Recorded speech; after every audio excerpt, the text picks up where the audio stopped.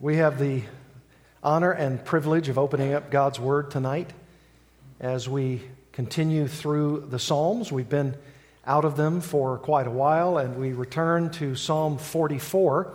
So if you would open your Bibles, please, to Psalm 44, as we continue psalm by psalm to go through the Psalter. Psalm 44, of course, is what we call a lament psalm, one of many in the overall Psalter of Israel. Lament psalm is so called because it contains cries for Yahweh's help in the midst of some kind of crisis of His people. And there are actually whole psalms full of lament, for instance, like Psalm 44 and others, including, for instance, Psalms 22 and 74 and 88 and Psalm 130, just to name a few. And there are those that are not lament psalms as a whole, but maybe psalms where there is either no lament at all, which would mean, of course, that it's not a lament psalm, or there might be some psalms that have a few lament verses, we could say, that are scattered throughout a particular psalm. But on the whole, there are certainly enough passages, whether in the whole or in the part, in which there are laments, cries of God's people that make it so very valuable teaching for us on the theme of lament or suffering. Psalm 44 most definitely gives us some wonderfully helpful instruction on suffering and God's steadfast love, the love of His children. Let me see if I can give you an overall sense of what Psalm 44 is about, including its basic structure, and then seek possibly to give all of us what I hope to be real encouragement in the midst of our own cries to our God for sure help in time of need. In order for us to do that, I want us to bow together before the Lord, and then we'll read Psalm 44, and then we'll dig in. Let's pray together. Father, one of the characteristic aspects of these lament psalms from our perspective is that so many of them, when they cry out to you for help, that's a prayer. It certainly is a song to be sung, and they have, as psalms, been sung throughout the ages, not just the nation of Israel, but also Christians throughout the centuries have sung these songs, even these songs of lament, and they also are songs to be prayed.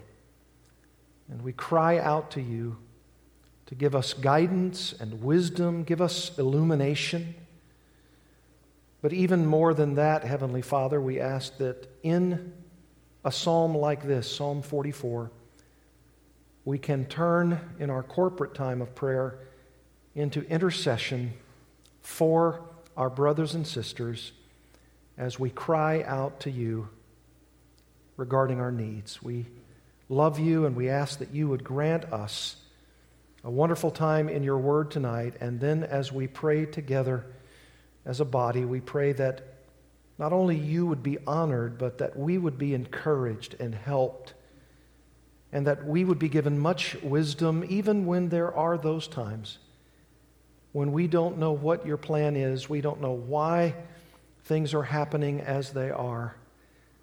But one thing that we certainly can take great courage and great encouragement for is that even in these laments, we are still crying out to you for the answers to our prayers. And we pray that you would be honored as we open up the Word of God, your Word, to your people. We pray in Jesus' name. Amen. Listen to Psalm 44. To the choir master, a maskil of the sons of Korah. O God, we have heard with our ears, our fathers have told us, what deeds you performed in their days, in the days of old. You with your own hand drove out the nations, but them you planted. You afflicted the peoples, but them you set free. For not by their own sword did they win the land, nor did their own arm save them, but your right hand and your arm and the light of your face, for you delighted in them. You are my king, O God. Ordain salvation for Jacob. Through you we push down our foes. Through you, your name we tread, through your name we tread down those who rise up against us. For not in my bow do I trust, nor can my sword save me. But you have saved us from our foes and have put to shame those who hate us. In God we have boasted continually, and we will give thanks to your name forever. Selah. But you have rejected us and disgraced us and have not gone out with our armies. You have made us turn back from the foe, and those who hate us have gotten spoil. You have made us like sheep for slaughter and have scattered us among the nations. You have sold your people for a trifle, demanding no high price for them. You have made us the taunt of our neighbors, the derision and scorn of those around us. You have made us a byword among the nations, a laughingstock among the peoples. All day long my disgrace is before me, and shame has covered my face at the sound of the taunter and reviler, at the sight of the enemy and the avenger. All this has come upon us, though we have not forgotten you, and we have not been false to your covenant. Our heart has not turned back, nor have our steps departed from your way. Yet you have broken us in the place of jackals and covered us with the shadow of death. If we have forgotten the name of our God or spread out our hands to a foreign God, would not God discover this? For he knows the secrets of the heart. Yet for your sake we are killed all the day long. We are regarded as sheep to be slaughtered. Awake! Why are you sleeping, O Lord? Rouse yourself. Do not neglect us forever. Why do you hide your face? Why do you forget our affliction and oppression? For our soul is bowed down to the dust. Our belly clings to the ground. Rise up. Come to our help. Redeem us for the sake of your steadfast love. We read that psalm, of course, this morning, but some of you were not here, and you are here tonight, and it is greatly beneficial for us to read it again. And while there are several clear divisions in Psalm 44, I just want to give us two main ones. We may talk about some in these two main divisions, but I want us to look at these two and to really do some meditation and some thinking through about the seriousness and the importance of these two outline points, because they are clear. Verses 1 to 8 is what I call gratitude to God for past help. Gratitude to God for past help. And then in verses 9 to 26, our second outline point of the evening, groping for answers from God for future help. Groping for answers from God for future help, or maybe even present and future help. Let's look at the first one, verses 1 to 8, gratitude to God for past help. If you followed along with me as I read the first 8 verses of Psalm 44, you have really two sections within that psalm that divide up nicely. First, verses 1 to 3. And what we find there, this maskil, some kind of term of musical piece or some kind of term that the choir master would know as he leads the people of God in this song, the sons of Korah who are leading this dirge, as it were. In the first 3 verses, you have what we might call a collective sense of the people of God singing in unison. And then from verse 4 through verse 16, you have maybe their representative, possibly their king. Maybe not King David, or else it might have been actually mentioned, but a king of Israel, and he's talking on behalf of the people as their representative.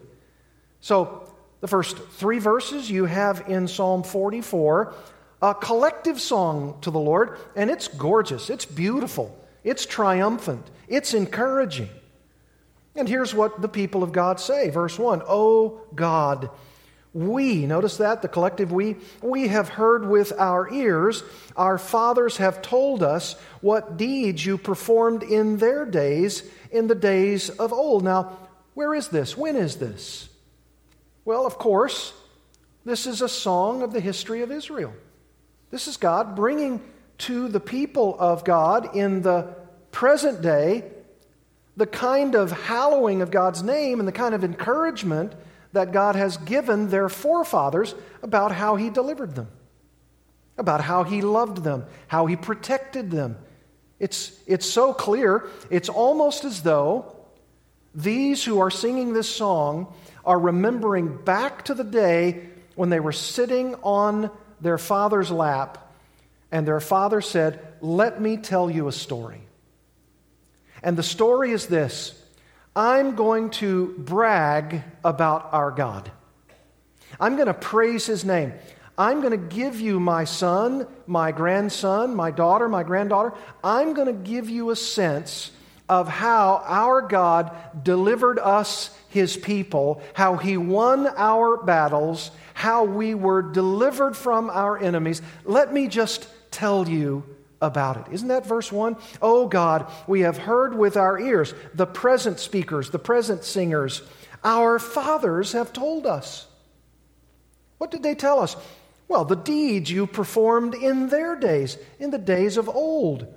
Verse 2, you with your own hand, speaking of the Lord and His hand. Now, of course, we know that's an anthropomorphism. The Lord doesn't have a hand, but we know what is being referred to there. The Lord's own might, His hand. You, with your own hand, drove out the nations, the marauding band that came to destroy us as Israel. And with your hand, with your sovereign power and might, you drove out the nations. But them, our forefathers, you planted. You kept them in their place, and in their place they prospered. This is a great song of praise, isn't it? You say, well, I thought you said this was a lament song. Well, it's going to get there soon enough.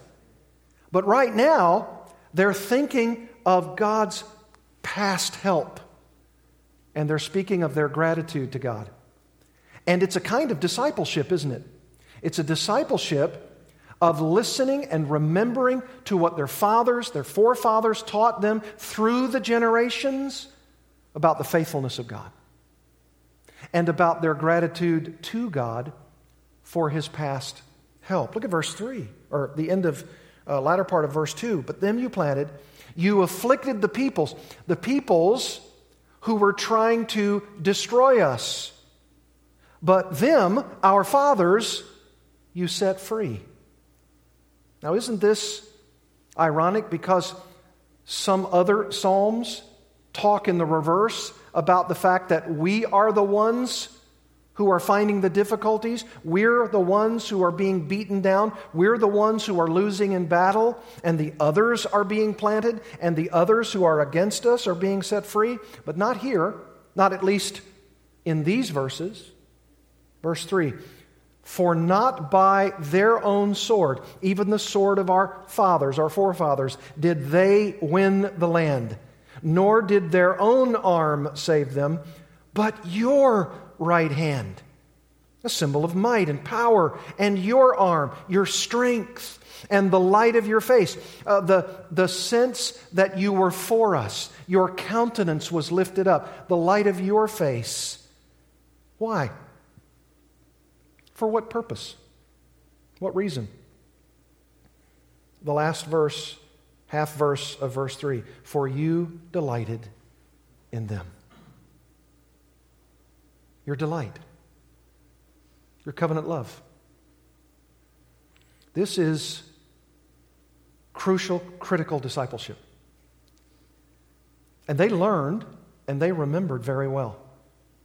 They're rehearsing the past acts of God, and they're giving gratitude to God because of it. And do you know where all of this started? Do you remember back in Deuteronomy? Turn back there with me. Deuteronomy chapter 4.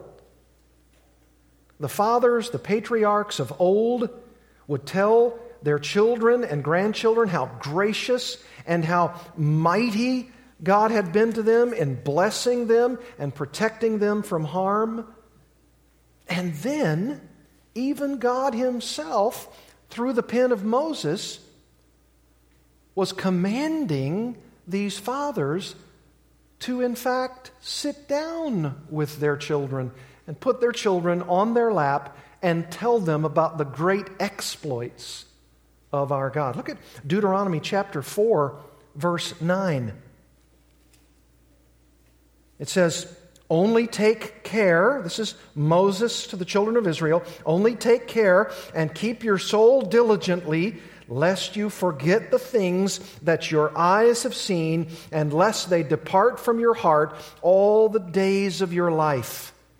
Make them known to your children and your children's children, how on the day that you stood before the Lord your God at Horeb, the Lord said to me, 'Gather the people to me, that I may let them hear my words, so that they may learn to fear me all the days that they live on the earth, and that they may teach their children so.'"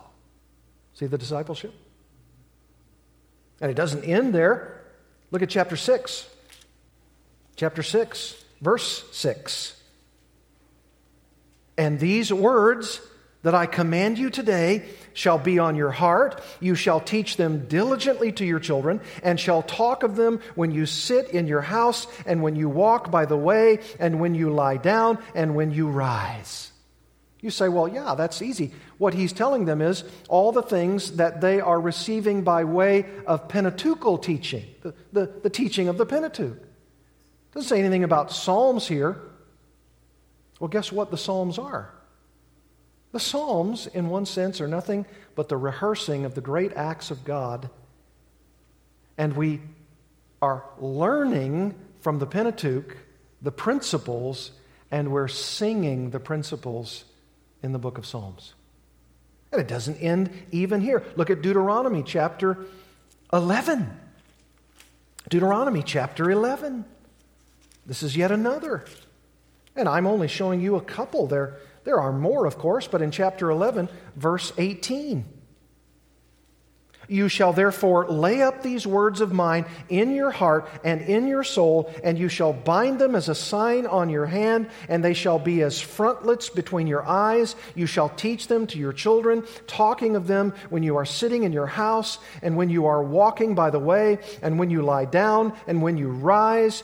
You shall write them on the doorposts of your house and on your gates, that your days and the days of your children may be multiplied in the land that the Lord swore to your fathers to give them, as long as the heavens are above the earth." This is amazing. And when you get to the Psalms, it's the teaching in poetic fashion. It's singing. It's praising. It's praying. That's why when you look at verses 1, 2, and 3, you're saying, we're not only remembering, but we're honoring our fathers and grandfathers and mothers and grandmothers because they taught us so well that we ought to have great gratitude to our God for the help that they received in the past. And that gives you and me great precedent for continued trust. It should. Most certainly should. And then, as though this was a chorus, these 3 verses, that all are to sing together. And then the king of Israel takes the mic. And notice what he begins to say in verse 4. You, referring to his God, you are my king, O God. So the king talks to the greater king.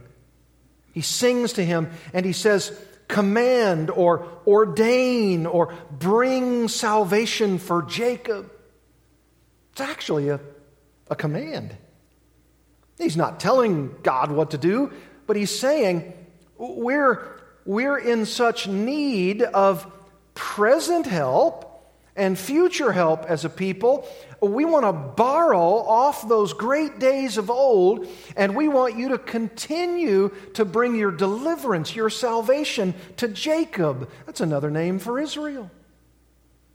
Verse 5, through you we push down our foes. Through your name we tread down those who rise up against us. This is what we are forced to do when there are those who come against us. And isn't it true that in the history of the Jewish people, they are almost always in constant fear of the encroaching enemies all around them? If you were ever in Israel, the state of Israel, the land we call holy, and you were to see a map or be there in person, it is a small piece of territory, and it is bounded by an ocean on one side and all their enemies on every other side. And they are constantly under vigilant watch because those enemies would rather destroy them at a moment's notice. No wonder they sing songs like this. No wonder they plead in a commanding way through their songs, ordain deliverance for Jacob. And I love verse 6 because they're acknowledging the power of God, and it's God's power, not their own human physical weaponry that destroys the enemy. Verse 6, for not in my bow do I trust, nor can my sword save me. Now, it doesn't mean they're not doing anything. It doesn't mean that they have a sword. It doesn't mean that they have a bow and they're leaning on those for a break so that God would do the rest. No, they're actively involved. They've got their bows. They've got their swords. They're trying to do everything to win the battle, but they know ultimately it transcends their physical ability to win. God must be in charge. He must be for us. He must be behind our victories. Verse 7, but you have saved us from our foes and put to shame those who hate us. So what do? Well, of course, verse 8, in God we have boasted continually. We will give thanks to your name forever. Selah. Selah, maybe a musical interlude. Pause. You know how sometimes these classic songs will give us the opportunity to sing collectively? And then when there's a musical interlude where there's just the music with no words, we're to stop. Listen. Meditate. Think about the song lyrics that we just sang. And I think that's probably no different here. This is all wonderful. First 8 verses. No lament there per se. And Selah, a reflection. Look at what God has promised. Look at how good God is to us and how grateful we ought to be. You know what it reminds me of? This section, verses 1 to 8, reminds me of Matthew 7 to 11. Let me read it to you. Ask, and it will be given to you. Seek, and you will find. Knock, and it will be opened to you. For everyone who asks, Jesus says, receives. And the one who seeks finds, and to the one who knocks it will be opened. Or which one of you, if his son asks for bread, will give him a stone? Or if he asks for a fish, will give him a serpent? If you then, who are evil, referring to earthly fathers, know how to give good gifts to your children, how much more will your Father, your heavenly Father, your Father who is in heaven, give good gifts good things to those who ask Him. This is what they're doing. They're saying, ordain salvation for Jacob, for Israel. We're asking you for bread. Please, Lord, don't give us a stone. We're asking you for fish. Please don't give us a serpent. We're asking, we're seeking, we're knocking. By the way, when you're ever stumped in prayer, you don't really know what to say next, just use the acronym ASK, ask, seek, and knock. The Father delights in our asking and seeking and knocking so that He, who's not evil like earthly fathers, is ever ready in His time and in His way and will to give good gifts to His children. God is to be gratefully praised. Marvelous gratitude in these first 8 verses for how He sustained His people. And they're looking back on those past days and they're saying, we're so grateful for your help.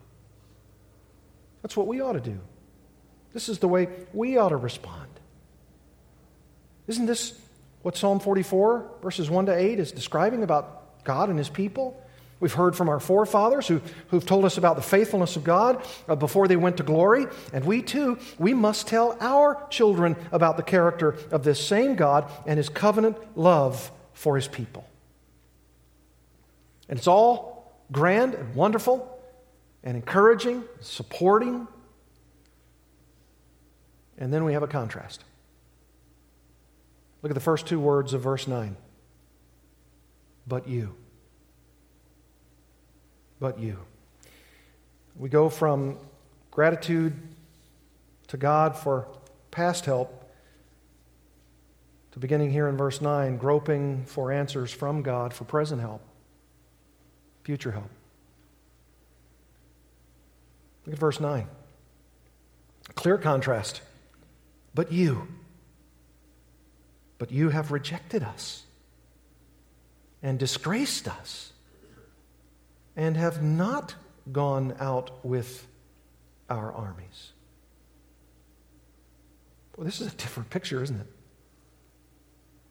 And you know, it seems as though sometimes in our lives, these moments of great triumph and great hope and help and the easy flowing gratitude that comes from our lips for what our God has done seemingly can change in a moment. Some disaster, some challenge, trial, some situation that seems so quickly to go downhill. But you've rejected us, disgraced us. You went with our forefathers out to battle, and they told us of all your exploits. And now we're going out to battle ourselves, and you're not here. You're not around. Verse 10, you have made us turn back from the foe, and those who hate us have gotten spoil. They've taken some of us as their POWs. Verse 11, you have made us like sheep for slaughter and have scattered us among the nations. You have sold your people for a trifle, verse 12 says, demanding no high price for them. It's as though you're willing to sell them into some kind of bondage at a price that would make somebody laugh. Boy, he sure doesn't think enough of them to sell them into bondage at that price. Verse 13, you have made us the taunt of our neighbors. Notice these words here, taunt, the derision and scorn of those around us. Taunting, derision, scorn. And then maybe even the lowest of the low, verse 14, you've made us a byword among the nations. We know what byword means, don't we? You've made us of no account. We're nothing special. We're, in fact, lower than any of those to whom you've ever said, I'm going to bless this group as over against every other group. And now they're saying, we don't see the blessing. We don't see the honor. We don't see the choice. We don't see the protection. We don't see the help. And the lowest of all possible lows, a laughing stock among the peoples. We're a byword and a laughing stock. Ha, ha, ha. Where is your God now? Those are those taunts. Do you remember that's precisely what happened with Jesus on the cross? Do you remember those Roman soldiers were taunting the Son of God? If you're really the Son of God, come down off the cross. Save yourself. Taunting. Laughing stock. All day long, the king says, my disgrace, verse 15, is before me. Can't get it out of my mind. And shame has covered my face at the sound of the taunter and reviler, at the sight of the enemy and the avenger. Again, do you see those inflammatory words? The taunter, the reviler, the enemy, the avenger. I mean, does it seem to happen that quickly? I mean, they were just praising him. They were just giving him gratitude. They were saying, here's the history of Israel. It was going so good. And now it couldn't possibly go any worse. Gerald Wilson, in his Psalm commentary, writes this: God is entirely able to deliver and save his people. That is why the suffering that the believing community experiences creates such a dilemma. The problem is not a lack of power, but why God has failed to act. As a result of this way of thinking, God is seen as the active force behind all the woe that has come upon his people. Have you ever felt that way? Have you ever felt, as these believers did, that heaven seems sometimes so utterly silent? Why doesn't he do something? You could change this in a moment. Where's the protection? Where's the help? There's no answer. Every time I pray, it seems to just bounce off the ceiling and come right back down in a thud. Well, one of the things that we should do, I think, first and foremost, when that happens, is, of course, to zero in on, what have I done? Is there sin in my life? Is there something I've done to deserve this? Any other reasons which I myself have brought on the bullseye of my life for the enemy? That's a fair question. But in this case, according to verse 17, it isn't true that the Israelites in this moment are finding great difficulty in defeat by the enemy because of their own sins. Look at verse 17. All this, notice this, all of it, everything that's happening, all this has come upon us, though we have not forgotten you. Now you know, and I know, that through the history of Israel, so often it was because they forgot their God, right? It was because they weren't trusting him, they weren't believing him. It's because they just went off half-cocked themselves, saying, we don't need you, we can win our own battles. And then they were taught a valuable lesson, right? The sin of pride, of arrogance, of boastfulness. But it doesn't appear to be any of that here. We've not forgotten you, verse 17, and We have not been false to your covenant. We didn't break it. We didn't break the covenant.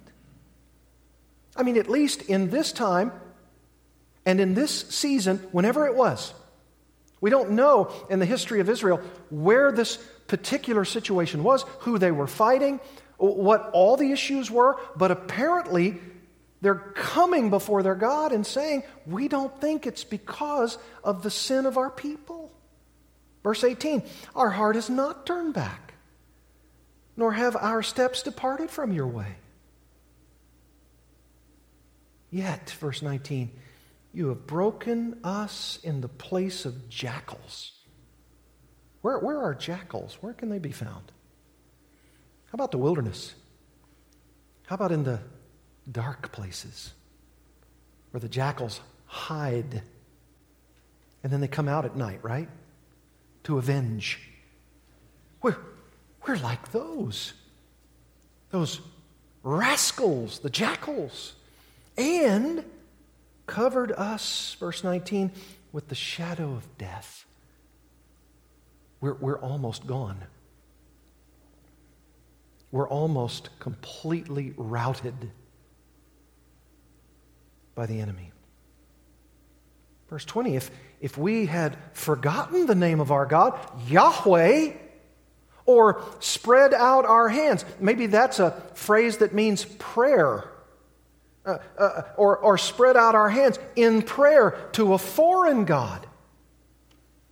Would not God discover this? In other words, if we were guilty of leaving the right God, the sovereign God, Yahweh God, the one who had delivered us in battles before, including our forefathers, and maybe even we ourselves in an earlier day of our lifetime, but it's not so. We haven't prayed to a different God. We haven't left the allegiance of Yahweh. If we had, verse 21 says, wouldn't God discover this? Sure He would. Why? For He knows the secrets of the heart. They're even now appealing, Lord, examine our hearts. You alone have the omniscience to know what we're saying, and we haven't forgotten you. We haven't broken your covenant. Now we're asking, because we know that you know, why are we in this mess? Verse 22, yet for your sake, we are killed all the day long. That's what happens when you're on the losing end of the battle. We are regarded as sheep to be slaughtered. Just one by one by one by one are being decimated, killed. Somebody's dad. Somebody's granddad. They're all being slaughtered like sheep. And they're not blaming God. They're not becoming bitter or angry with the Lord. His people are simply trying to come to grips with the reasons for heaven's apparent silence. I know you've been there. I've been there. You pray, you pray, you pray. You ask God, and there is the appearance of silence. If God isn't bringing chastisement to us because of our sin, if it's not because we're sinning and we're straying from God and His ways, what is it? Why is it, God, you're now withholding your power and your protection? Is it arbitrary? Maybe they're tempted to think that. Is God capricious in His dealings with us? Is it no wonder then that God's people cry out in lament? Look at verse 23. Awake! Awake! Why are you sleeping, O Lord? Well, they know the Lord of Israel never what? Never sleeps nor slumbers. They know that. They know that in their heart. But their experience gives them the sense that He's sleeping, that He's unconcerned, unaffected by their plight. The end of verse 23. Rouse yourself. Do not reject us forever. Why do you hide your face? Why do you forget our affliction and oppression? Those are, my friends, real prayers. Real frustrations, real concern, legitimate confusion. Why? You're our God. You helped our fathers. What about us? We're afflicted. We're oppressed. Verse 25, for our soul is bowed down to the dust. Our belly clings to the ground. We're almost done in. You can't get as low as the belly on the dust, right? Verse 26, rise up. Rise up. This is the title of our message. Yahweh, come to our help. Help us. Help! Exclamation point. Redeem us. Deliver us for the sake of your steadfast love. For the sake of your covenant love. I mean, there are seasons in a believer's life where it is not the case that God is chastising us for our sin, disciplining us for our waywardness. No, there are times and seasons when God is working to refine us and to shape us and to mold us with the testing power of suffering. And we ought to endure. Did you realize that this is precisely the lesson that Paul the Apostle learned? Because in Psalm 44, does it not say in verse 22, yet for your sake we are killed all the day long, we are regarded as sheep to be slaughtered? Is that familiar to us? Where might that be? Romans 8. Turn there with me. Romans 8. There are some times and seasons and epochs and circumstances and situations in which it's not God chastising us, disciplining us because of overt sin in our lives. It is sometimes the case, maybe even many times the case, that God is testing us. And we're suffering for endurance sake. Romans 8 talks about this Father of ours. We're sons of God according to verse 14. And we didn't receive, according to verse 15 of Romans 8, the spirit of slavery to fall back into fear. But you have received the spirit of adoption as sons, by whom we cry, Abba, Father. And it's in a moment like Psalm 44 that they're crying out, Abba, Father. And you know, it's even different from them than it is for us, because we're a part of the new covenant in which we have so much more by way of our Heavenly Father and our adoption as sons, so much more than they. Verse 16, the Spirit Himself bears witness with our spirit in every single true, bona fide believer that we are children of God, and if children, then heirs, heirs of God, and fellow heirs with Christ. Notice this, please don't miss it, provided we suffer with Him in order that we may also be glorified with Him. Suffering. Suffering.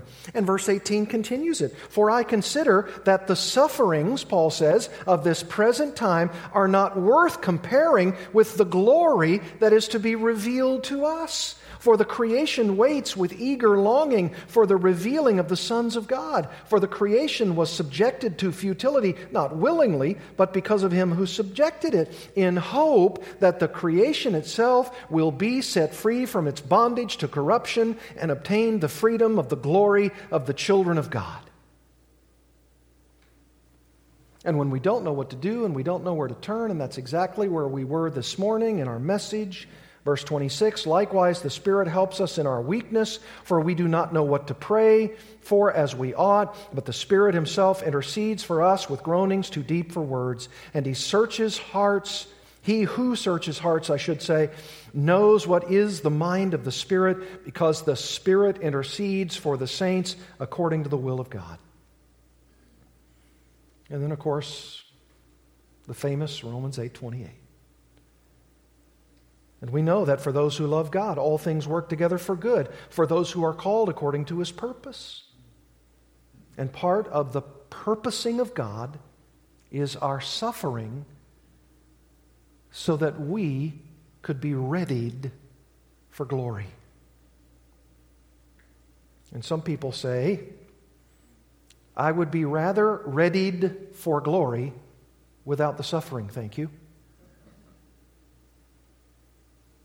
And some would say, okay, I'll experience the suffering, but don't ever leave me, Lord. Don't ever leave me forever and a day in my suffering. And perhaps they were thinking that. Certainly the Roman oppression was upon these Roman believers, and they were being persecuted because of their faith in Christ. And maybe they needed great encouragement. Lord, even in my suffering and the persecution and the taunts and the reviling, maybe just like those in Psalm 44, don't leave me. That covenant love that ends Psalm 44 in verse 26.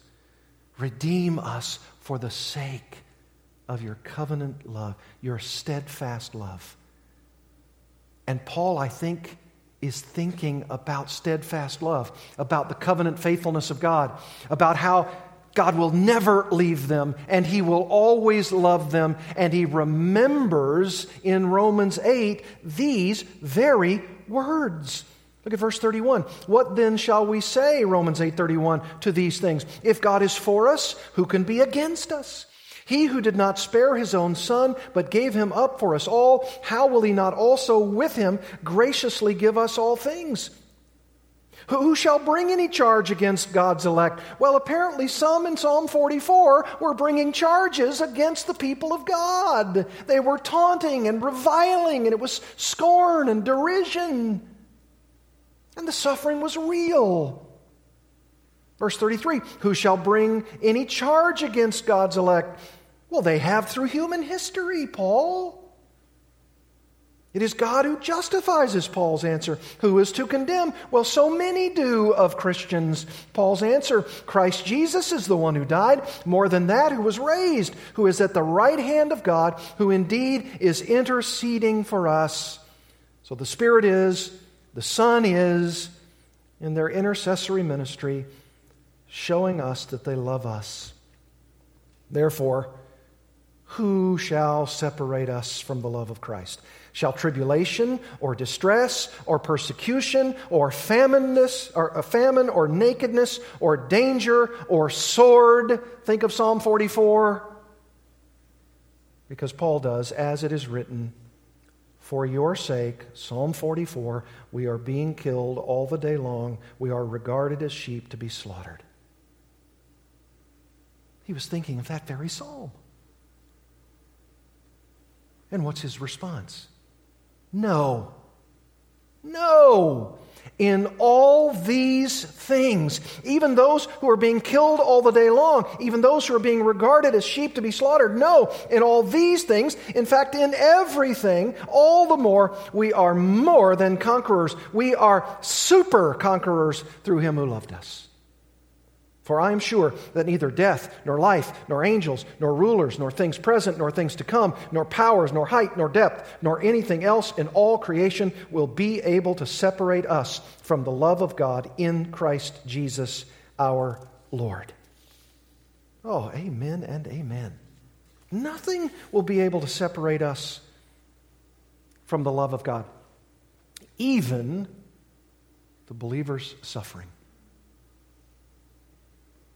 And if you're suffering